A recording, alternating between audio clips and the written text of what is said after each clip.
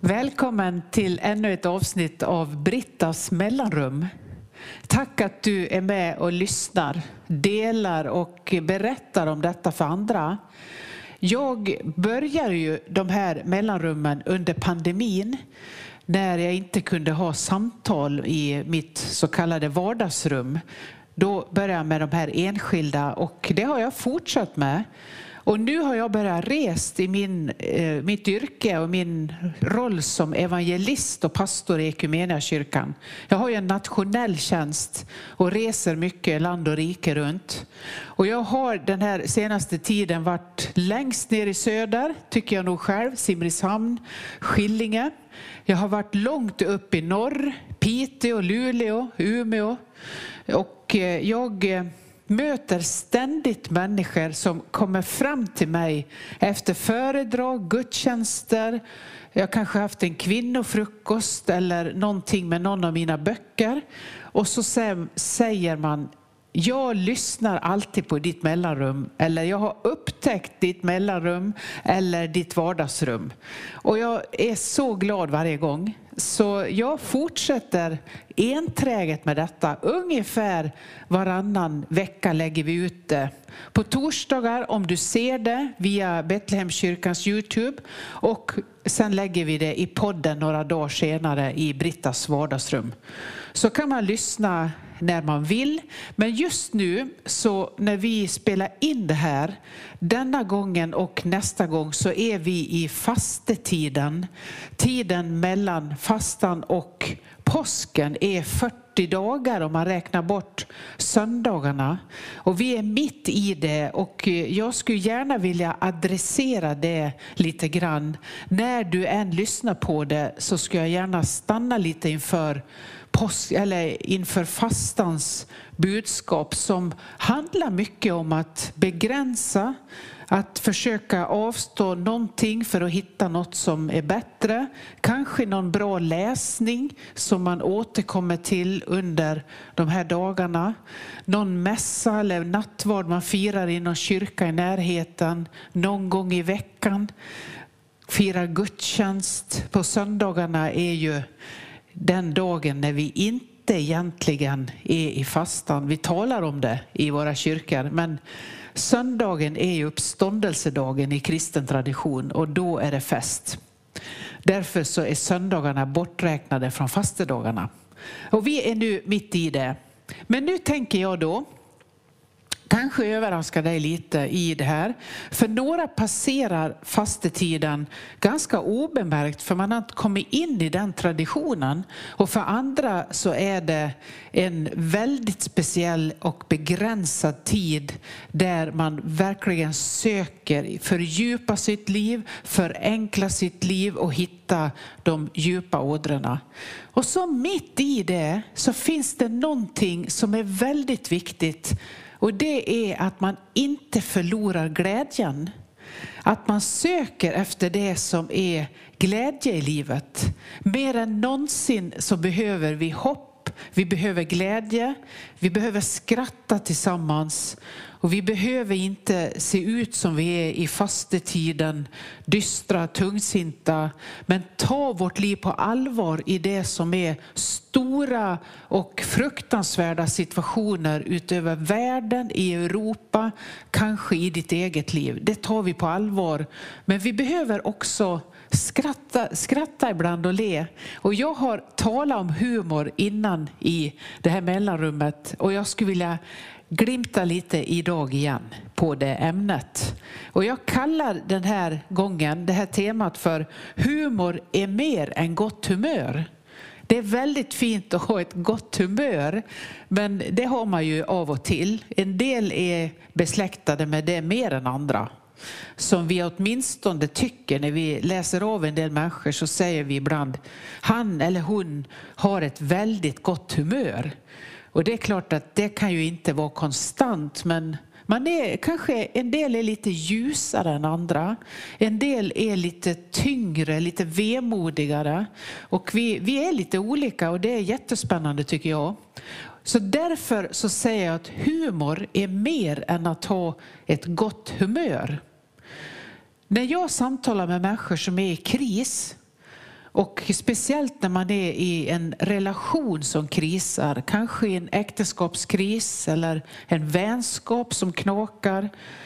Men det som jag ofta märker är att man förlorar glädjen. Och det som är motsatsen, när jag ibland möter människor där jag frågar, hoppas att jag är positivt nyfiken på ett sätt som gör att man inte känner det påträngande. Men jag brukar ibland ställa frågan, vad är det som gör att ni håller ihop? Vad är det som gör att ni har levt så länge tillsammans? Eller vad är det som är speciellt för dig med den här personen som du lever nära? Då kommer nästan alltid samma svar faktiskt. Det är inte det han eller hon ser bra ut eller är väldigt trevlig, utan det finns en sak som återkommer ständigt och som jag tror är väldigt viktigt att söka efter och ha omkring sig i sitt liv eller vara en av de som förmedlar det. Och det är det här att man säger, vi har så roligt tillsammans. Det är en jätteviktig markör på om en relation är bra. Vi har roligt tillsammans. Humor kan ju se ut på olika sätt. Vi skrattar åt helt olika saker. En del är som jag uppväxt i den ironiska generationen. Och det kan vara lurigt ibland. För den formen av humor, den till exempel är väldigt svårt att förstå för ett barn. Man får passa sig ibland när man blir så där krass i sin humor då. Men det finns en del saker man kan söka efter och se, har jag detta som jag blir glad av någonstans i mitt liv runt mig? Eller kan jag själv förmedla det? Finns det något eller några sådana sammanhang där jag märker att jag skrattar mycket? Jag hörde någon som berättar nu, som hade träffat någon igen efter ett antal år och sa, jag kom på när vi pratar med varandra att vi alltid skrattar mycket tillsammans. Det är någonting med det. Att våga ta sitt liv på allvar men var inte rädd. Det är ett sånt där citat som Margareta Melin har sagt. Fantastiskt fint. Det finns också någonting i att vara allvarsam med sitt liv. Ta det på allvar men också hitta de humoristiska situationerna. Inte skratta åt andra men gärna skratta med andra. Att någonstans uppfatta det i rummet. Det här var ganska roligt. Och så kan man tillsammans skratta åt det. Sök efter det och gör en liten avskanning i dina närmaste relationer. Och tänk på, när skrattar vi tillsammans sist? Eller när såg vi någonting väldigt humoristiskt eller roligt i en situation? Eller vet jag vad min partner eller någon av mina nära vänner tycker är roligt? Och unnar vi varann de sammanhangen? Det är hoppfullt att ibland ha roligt. Det är någonting som behövs i en väldigt trasig värld. Så jag skulle verkligen vilja uppmuntra dig så här mitt i fastan att hitta humorn. Hitta det som är ditt sätt att känna att det lättar. Jag har ju ett par sådana där, jag skulle nästan säga favoritcitat ur böckernas värld. Du som följer mig, du har hört dem. Kanske du har dem i någon anteckning. Du har kanske till och med lånat någon bok där det står. Förhoppningsvis, jag uppmuntrar verkligen läsandet. Att vi hittar läsandet igen. En sån är ju ifrån Sara Lidman. Hon har skrivit i boken Livsens rot. En sån där sentens, liksom, några meningar som fångar en personlighet. Det är en som heter Isaac Morton som friar, alltså han uppvaktar en ung kvinna i ett hem. Och då är det någonting med hans sätt som hon fångar in den här unga kvinnan och som Sara Lidman då beskriver i sitt författarjag. Så liksom kan man läsa av av någonting om den här personligheten. Den som han friar hos, vi säger, det vet inte jag om det är ett allmänt vedertaget ord, så säger vi i Dalarna att ja, han friar i den där gården. Om man ser att en bil står väldigt ofta hemma hos några, så säger man ja, det är väl friaren som är där. Men jag vet inte om ni säger så där ni finns, men det handlar om att uppvakta någon.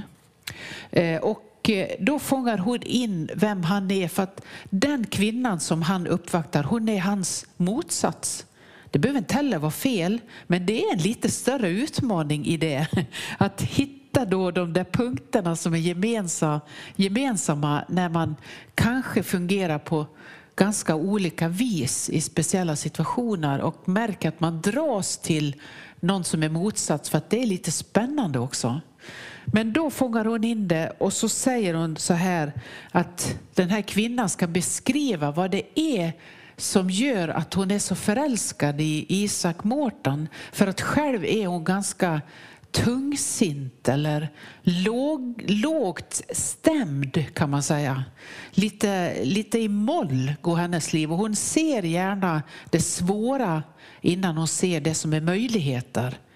Så kan det också vara att man liksom ser att det här kan aldrig gå vägen. Hon liksom är lite Krösa-Maja i, du vet, Astrid Lindgrens i Emil i Lönneberga.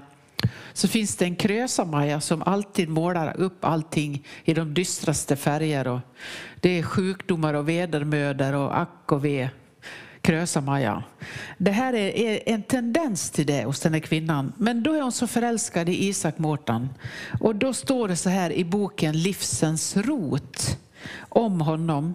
Han kunde göra narr av det högtidliga just så pass att luften blev lätt, men inte så att någonting blev lättfärdigt.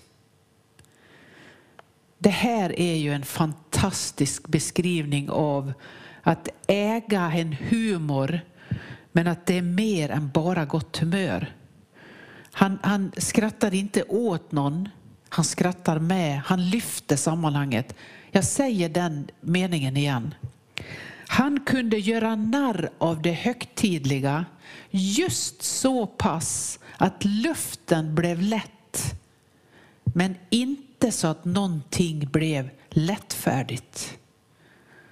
Han kunde liksom konsten att komma nära den gränsen men inte kliva över, så att han växlar ner stora viktiga saker till småmynt, utan han kunde liksom lyfta ett sammanhang där man ibland kan känna, jag kan ibland känna, vissa sammanhang är vi så otroligt högtidliga så att jag blir onödigt nervös.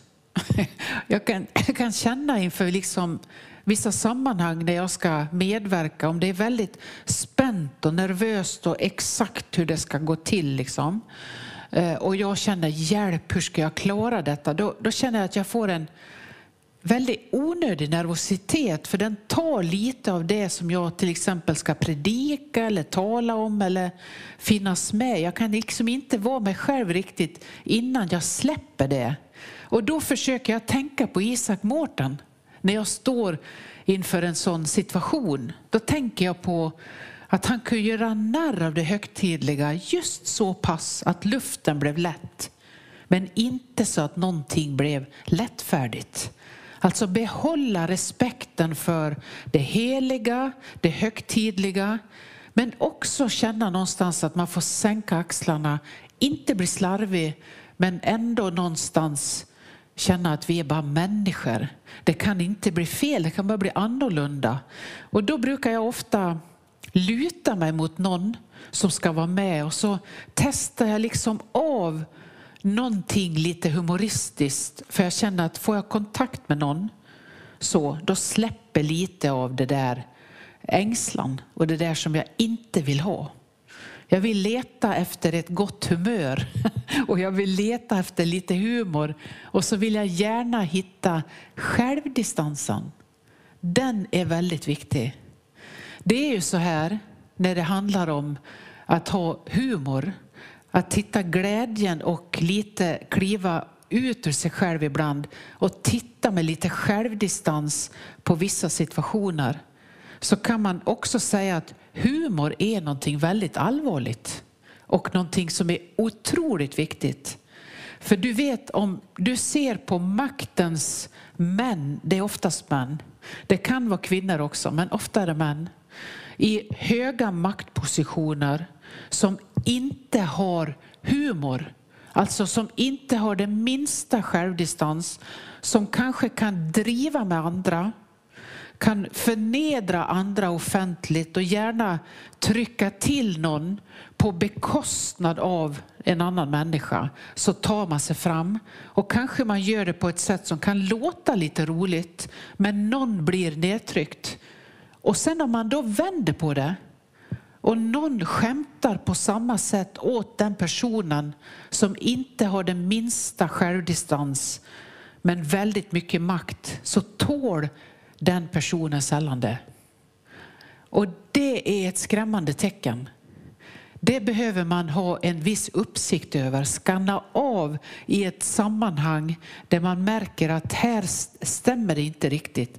Här är det någon som tar över på andras bekostnad och som har väldigt mycket makt över andra men inte det minsta självdistans. Då ska man dra sig undan. Det ska man inte gå in under. Man behöver ha en viss självdistans för att också kunna ta emot andras positiva och negativa kritik. Och där är humor väldigt viktigt.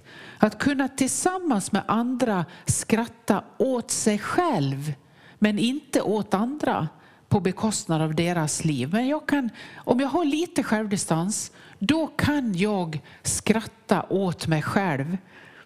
När kan vi inte det förutom i sådana skrämmande miljöer när det blir för trångt? Det är när vi blir för stressade. Någonting som man oftast förlorar i stark stress är glädje. Det hör jag också ofta. Människor som är pressade slutar skratta. Slutar se det komiska i vardagssituationer. Glömmer att berätta en rolig historia för någon i närheten. Eller bjuda på att man har missat någonting. För man får liksom ett tunnelseende när glädjen försvinner. Och det är också viktigt att vara uppmärksam på i sitt eget liv. Humor är ingenting att leka med. Det är en väldigt god sån här avstämmare. Att se var glädjen bor. För när den helt försvinner, det kan andra i min omgivning märka före mig. Att jag är lätt irriterad. Att jag inte hör när någon skämtar. Att jag hugger direkt på en sak som kanske var ett rent skämt. För att jag är för stressad. Det har hänt mig många gånger. Och det är oftast andra som ser det innan mig. Då är det dags att dra sig lite tillbaka och titta. Vad är det som gör i mitt liv att jag förlorar glädjen? För i den förlängningen så tappar jag min humor. Och så orkar jag inte det. Och då behöver man titta över det. För att se hur befriar jag mig själv och andra till ett mer lätt liv. Inte lättfärdigt, men lättare.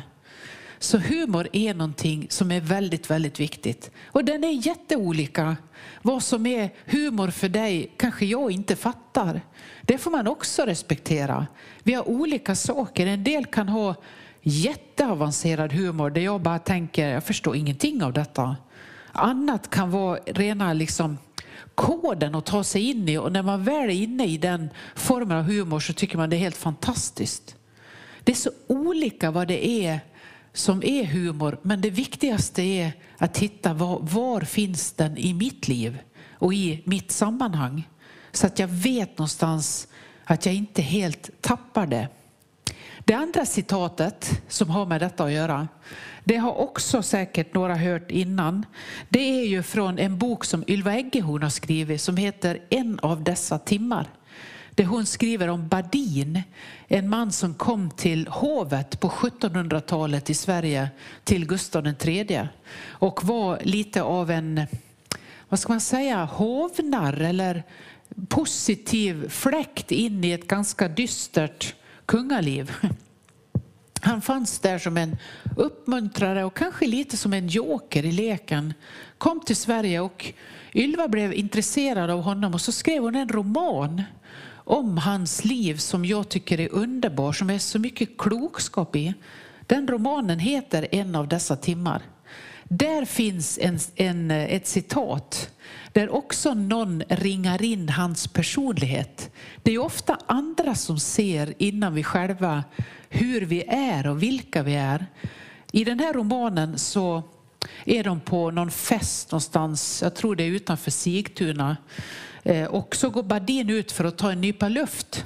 Och så är det en annan som är med på festen, en kvinna som också har gått ut för att ta en nypa luft och kliva liksom ur sammanhanget lite. Så börjar de samtala med varann. Så har ryktet gått före den här Badin så att hon är lite nyfiken på honom. Och då ringar hon in hans personlighet. Genom Ylvas fantastiskt kloka ord så säger den här kvinnan till Badin: det sägs om er att ni har så mycket glädje. Ibland har jag trott mig förstå att det beror på att ni har vågat stå kvar i era sorger tills de fått framföra sitt ärende till er. Det sägs om er att ni har så mycket glädje.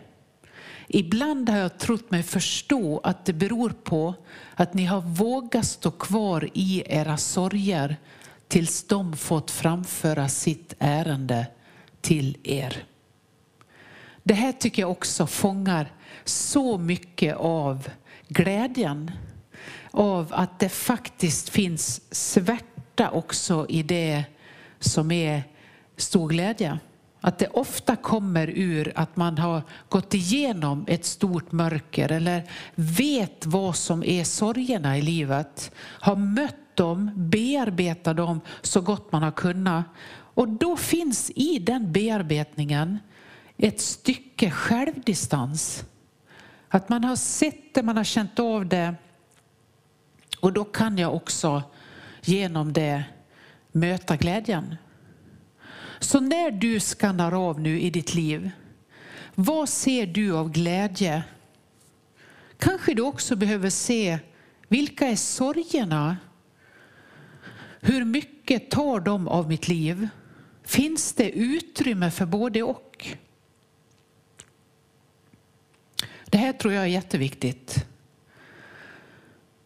Humor är mer än bara gott humör. Så ta med dig den här avskanningen av ditt liv. Var är glädjen? Vad är sorgen? Och finns det utrymme för att skratta åt vissa saker, skratta med andra och framförallt åt sig själv? Så ska du få ta emot välsignelse för den vecka du har framför dig och det liv som är ditt. Välsigna oss Gud med solens ljus ovan oss, med jordens kraft under oss, med vänners omsorg runt omkring oss, med din avbild djupt inom oss och med din framtid som väntar oss. Amen.